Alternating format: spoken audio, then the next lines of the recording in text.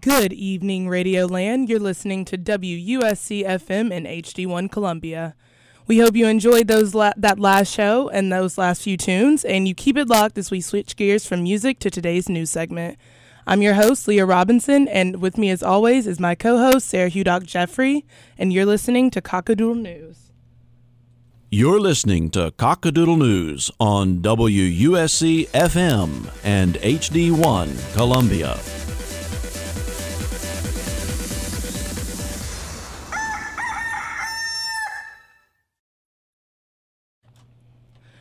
If you're listening and you have an opinion you'd like to share, or a news story you want us to address, or you just want to chat, please feel free to call up to the station at 803-576-9872. That's 803-576-WUSC. If you can't reach us on the phone, feel free to reach out online by searching WUSC News on Facebook and Twitter. If you want to get in touch with the station, the number is the same, but the handles are different, so you can find the station on Facebook, Twitter, and Instagram by simply searching WUSC. So thank you guys for joining us today, and as you know, it is Monday, so we're going to dive right into our breaking news. Something that has been a topic that we felt it necessary to address because it's a conversation that needs to be had. You know, it's something that's seen in our world, and it's also something that has been present on our campus lately, is mental health. Mental health has become an extremely relevant topic over the past few years, but it took a lot for people to recognize it as a topic that needs to be talked about. Commonly, generational differences are prevalent when discussing present-day issues, and I think the mental health topic is one that can be looked at differently by different age groups, race groups, and even social groups, making it difficult for our country to come to a consensus on how to address the issue. It is my belief that mental health may not be something that vastly affected previous generations like the baby boomers and Generation X, like it affects millennials and Gen Z. The reason for this, I think, could be attributed to what lifestyle norms were considered back then versus what the norms seem to be now. Back then, almost everyone lived a traditional lifestyle, going to school, graduating, getting married, having kids, and raising their family. These days, so many different lifestyle norms are explored and experienced, and a lot of this is due to the presence of social media. Social media began as an outlet that provided a way to communicate with people around the world, and it was extremely efficient and beneficial in doing that. But the downside to social media is some of the photos and content that people put out there that may be highly edited and exaggerated, and most often it's not a real depiction of their life, but because people who see it and follow them think it is, they feel that they're supposed to live up to this type of standard.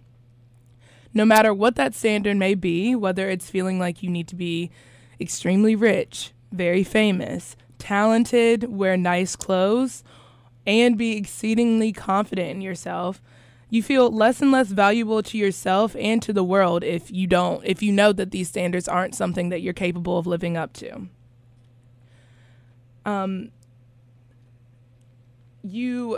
Social media can affect you directly or even indirectly to the point where you don't even realize, but it almost always serves as an influence. According to an article that CNN did back in the summer of 2019, suicide rates are up 33% since 1999, and there was a significant increase in suicide rates among 15 to 24-year-olds between 2000 and 2017. The Garnet Media Group of USC, consisting of us here at WUSC, those with the Daily Gamecock, so WUSC is the radio station, the Daily Gamecock is our newspaper, and those with SGTV, our TV station, have partnered to continue the conversation about mental health and suicide prevention as our student body and community has unfortunately had to deal with 3 suicides just in this past school year.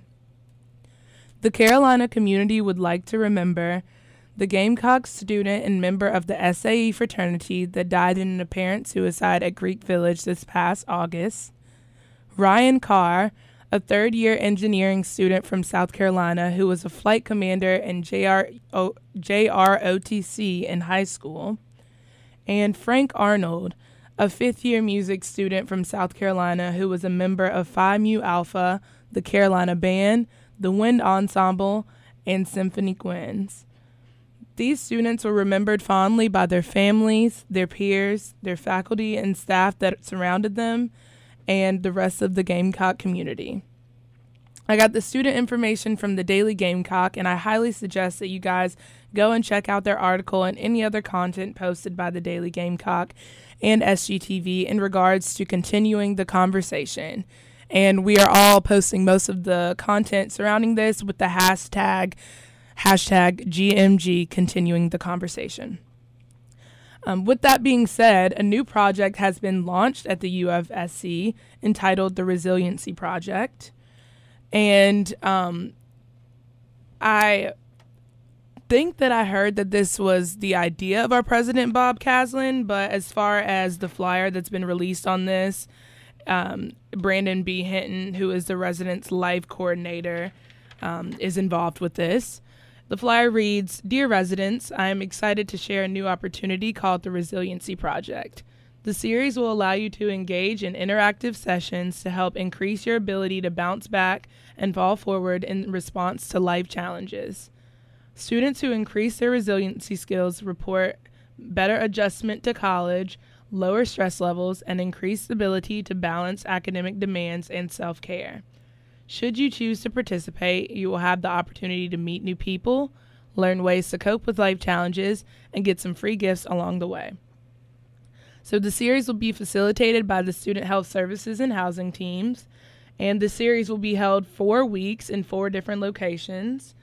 Monday in Sims Classrooms 118 is the first session, and it's 7 to 8:30. And I believe this is like every Monday for 4 weeks. And then Tuesdays in Green Quad A Building Classroom. That'll be 3:30 to 5 o'clock. Wednesdays in Capstone Keystone Room, 6:30 to 8 p.m. And Thursdays in Preston Residential College Classroom. And that's 2 to 3:30. So if you guys are interested in joining the Resiliency Project, I think that it's great that, obviously after having 3 suicides, the university is like, okay, this is something that we need to address.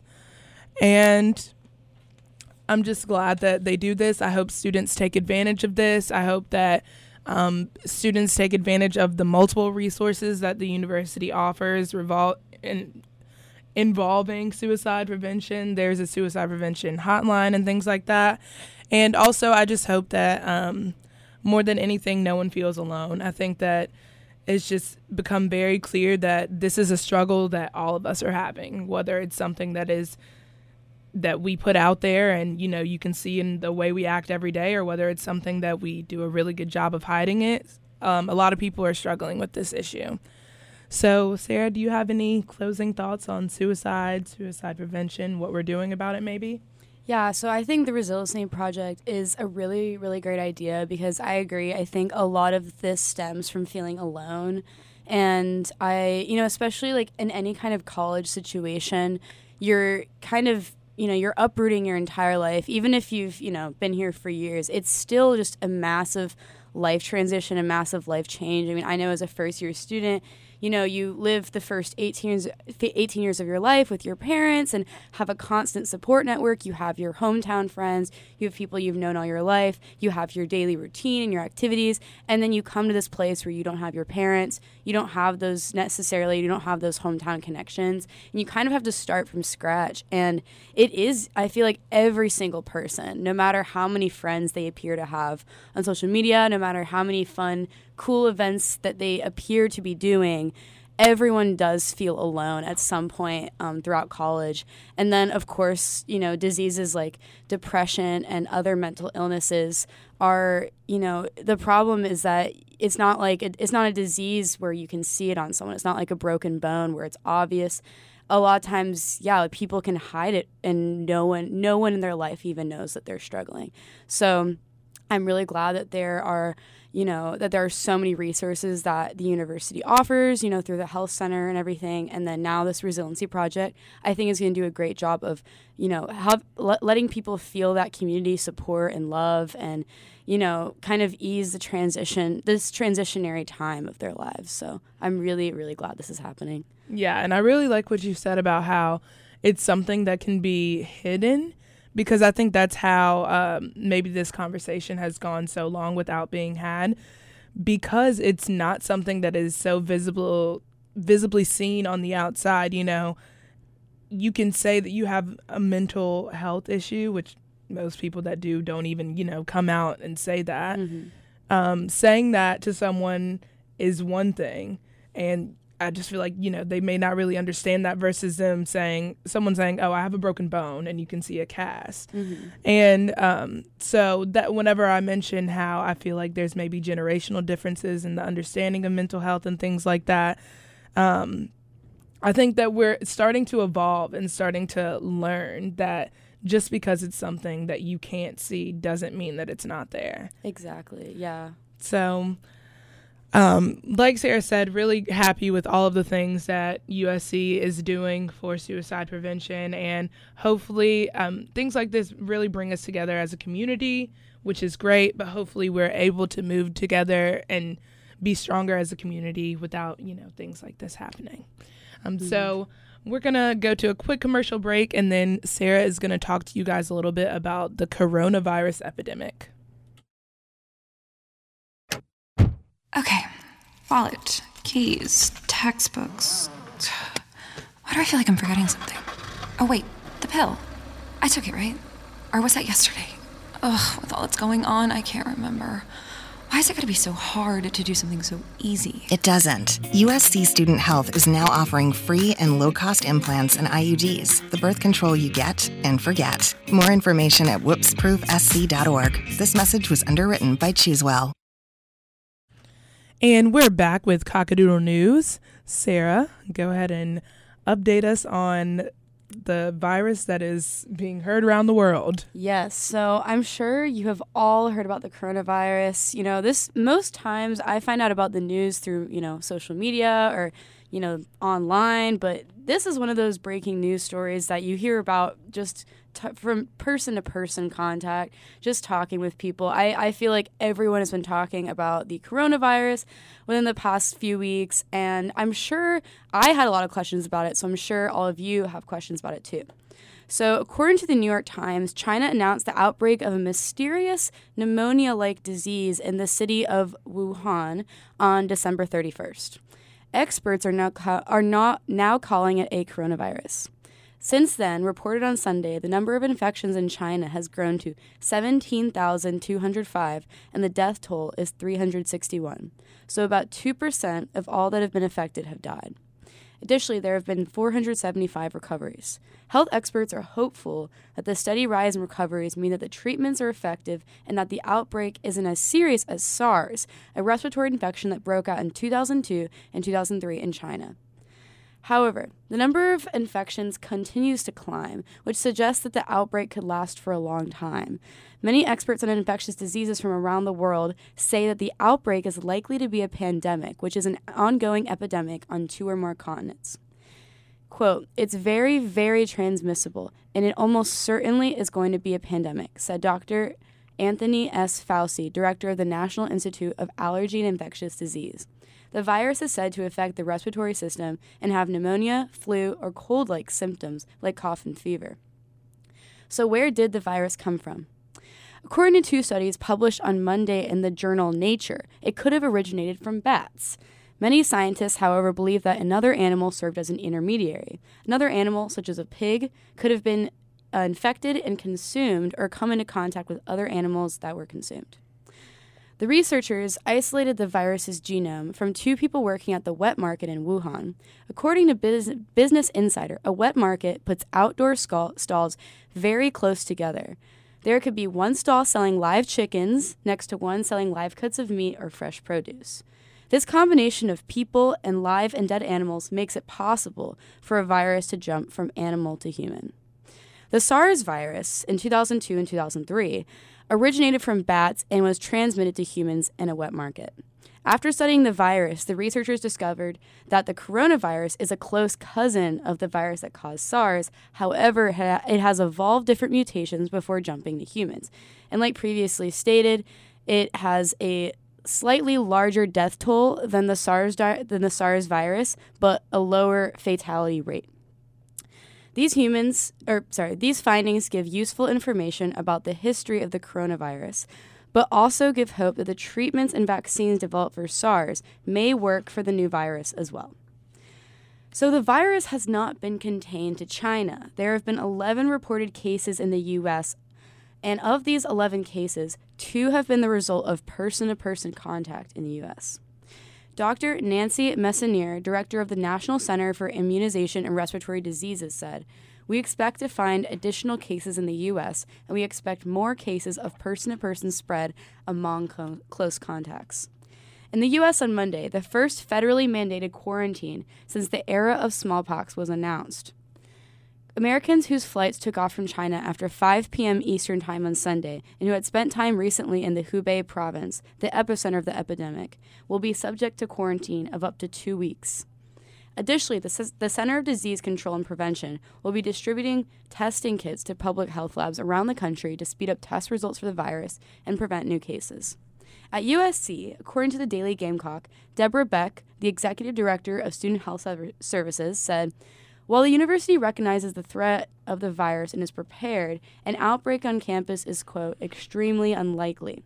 Beck also said, "The university has had a public health plan in place for many years. We have reviewed it and updated actions. Most important part is to ensure our students are safe, and we are screening for potential travel to and from China." The school is currently preventing students and faculty from traveling to China, but Beck wants to ensure that the school provides a, quote, culture of caring towards enrolled students from China. The cure for the virus, as well as the severity and level of threat, is still being investigated, but make sure to stay informed as news organizations like the New York Times, Washington Post, and CBS News are giving constant live updates. So, Leah, what do you think about the coronavirus and everything that's been happening? I think that it's definitely very crazy. So for one, I always tell you that I'm like kind of slow in hearing news. This is one of the things that I didn't really hear about until it was literally everywhere. And I think what's kind of sad is I feel like I didn't really hear about it until there were threats of it being in the U.S. But I just, think it's crazy. Obviously, it reminds me of the swine flu outbreak. I was in elementary school maybe whenever that happened. Same and here. I'm pretty sure I had friends that had the swine flu. I think that I had even gotten really sick, and to the point where I had the fever that they were saying once you reach that, then, you might have it. But I eventually got better before I ended up having to go to the doctor. So it's definitely scary. Something like that is definitely a threat. And it definitely makes me also just kind of think about what's interesting is the wet markets. I don't know. I feel like, sometimes you would hear stories like how they have the poultry and the produce and things like that. You would think, okay, well, some third world countries, that's how they operate. Like, that's really just the most that they can do. China isn't really in that category, so that's kind of interesting. And it's just interesting to see China, of all places, some place that's so advanced in so many areas, be affected by something like this. Not to try to undermine China or anything. I definitely think that they have all the technology and, they're doing what they need to do to be one of the top countries in the world. But, it's something to consider that even people at the top can be affected by things like this, naturally occurring things. Yeah, exactly. And the thing that's interesting to me as well is how the wet markets were found to be the cause of the SARS virus in 2002 and 2003. So my confusion lies in why were there no regulations put in place after that discovery was made? After they realized oh, this environment created this virus that killed over 300 people. Maybe we should try and fix that for next time. The fact that there was no kind of like, you know, some combating that or changing the regulations around that kind of confuses me. And also what you were saying about how China is, you know, one of the biggest economies right now in the world. It's actually like it's ranked the number 2 economy in the world right now. It's actually taken an economic plunge as well. Stock markets in China have drastically fallen. Oil prices worldwide are going down because of the expected decrease in demand. Like this possible pandemic is not only, you know, affecting people and is a public health crisis, but it's also an economic crisis for China. Absolutely. You know, the Chinese government is now pumping like hundreds of thousands of dollars into the economy, trying to, you know, provide enough food for people and provide, you know, enough things that everyone needs, because, you know, it is a communist country. However, right now, the amount of migrations from China are increasing drastically. Like, so many people are fleeing China. So it's going to be, you know, I mean, we're already seeing, you know, an economic crisis for China possibly beginning to start, and, you know, oil prices are going down. It's just like, it's actually insane to me just how, you know, the domino effect of this public health crisis also translating into, you know, people's lives and even just having enough food on the table, you know, for the country. It's just, it's absolutely insane how much it affects. And then as far as the United States goes, you know, I agree with you. I didn't hear about it until it was a possible threat to the U.S., which kind of reminds me of the Ebola virus. You know, I feel like it wasn't really big news. Like, I didn't hear about it until it was like, oh, this could affect you. This could come to the U.S. So it's interesting, I feel like, that we didn't hear about it until it became, you know, a U.S. threat. But, you know, according to from the research I've done and research that the New York Times has done, experts are saying that, you know, it has a relatively low fatality rate. You know, it's 2% thus far.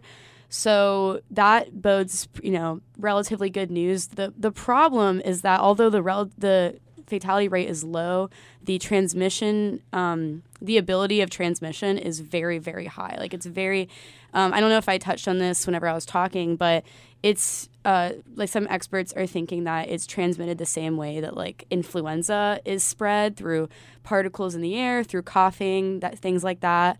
So that, you know, is a little bit scary because, you know, if it's able to be transmitted very easily, it could spread to lots and lots of people. So, you know, I think it's good to kind of be knowledgeable about the information and be aware of the threat that it's causing, and constantly be, you know, updating yourself and educating yourself, but also, you know, don't, you know, as Deborah Beck has said, you know, the threat of the virus and, you know, the outbreak on campus is extremely unlikely. So, you know, don't be losing sleep over it or anything right now as a USC student, but it's important to be aware of what's going on around the world and, you know, just be aware of what the people in China are going through right now as well. Yeah, so. Absolutely. I was going to say, I think the scariest thing is just kind of maybe I don't even know the rate that it's traveling, but I feel like it's just very fast. Mm-hmm. So that is even scarier than the 2%. But yeah, luckily we don't have to worry about it. The things that we have to worry about are like my mom was going to China. She was actually she was very, very excited. I think that there was some huge conference that she was doing there, and this was something that she had planned and told me about like last year. Yeah. Oh no. And so she called me the other day and she said I had to cancel my trip because of this. And that was kind of when I was really like, okay, this is something serious. Which, you know, I feel like that in itself makes it very important that like we are receiving the news that involves other countries, because just, you know, something as simple as that, I could be planning a trip to somewhere and not know about what's going on there, and then I'm, you know, right in the middle of that. So Sarah and I have been talking about doing more series news stories, like covering longer stories over a period of weeks. And I think one thing that might be interesting to cover is international news.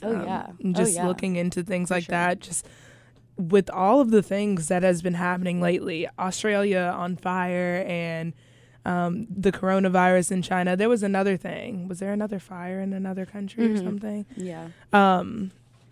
There's just, I think the Amazon. Yes. Yeah. The Amazon. There's just been so much recently that has been happening around the world that I feel like we need to kind of be more involved in. Yeah, and talk about it from a student's perspective as well, Right. because I know it can be kind of frustrating whenever you're listening to the news and it kind of sounds like they're speaking in another language because they're using all this complicated terminology, and we're both college students.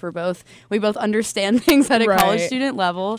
So And we I can feel like communicate that. yeah, I feel We like can be the it's good. translators. Yeah, it's good to kind of be a conduit, for all this, because it's good for us as well to stay informed too. Absolutely. Because, I had heard about the coronavirus, and hearing things from word of mouth is great, and that's how communication works. It's awesome, but a lot of times misinformation can spread that way, and all I really knew about it was from memes on Instagram and from what people were talking about. So I think no matter what the news story is, do your own research, make your own opinions. And I think especially with things like this, like with crises that are possibly international, it's important, I think, not to get too worried or freaked out about it, because it's always just important to kind of keep the facts straight. And Yeah.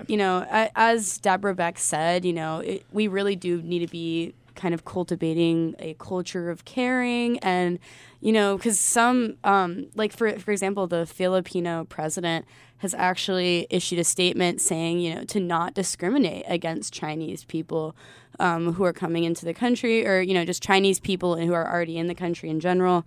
Apparently some discrimination was happening, and I think it's important not to just let the fear of being infected or the fear of the pandemic kind of rule your morals and rule the way you treat people.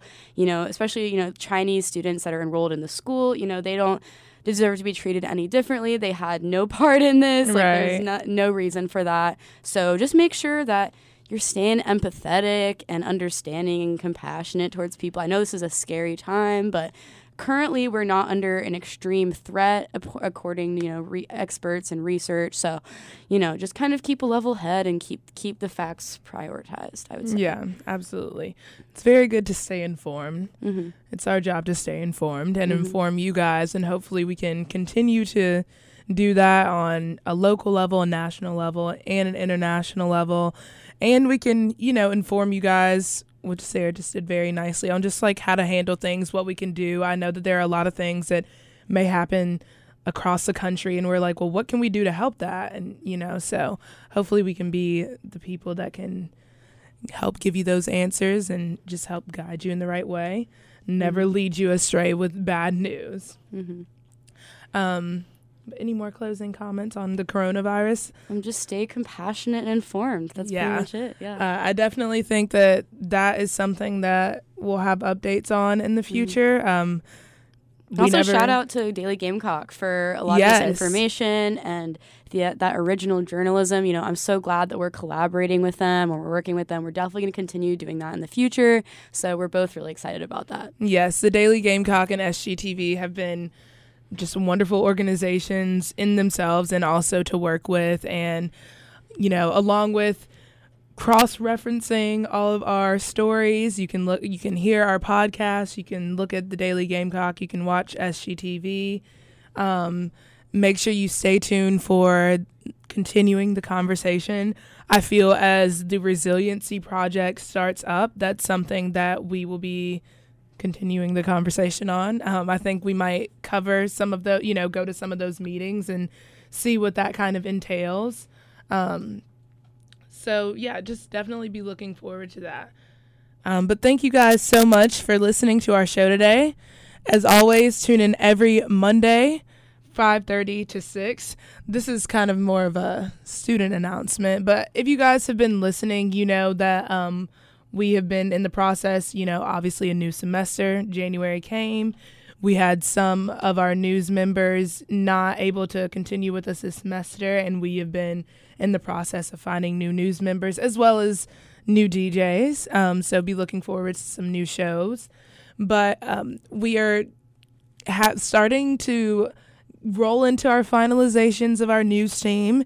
And if anyone has been desperately missing out on our sports segment, you can expect that back in just a few weeks. We should have our team finalized after the week of February the 23rd. So we should have our first sports show that Wednesday, 5:30 to 6. And also, as always, don't forget to tune in to Friday's show, 6 to 6:30.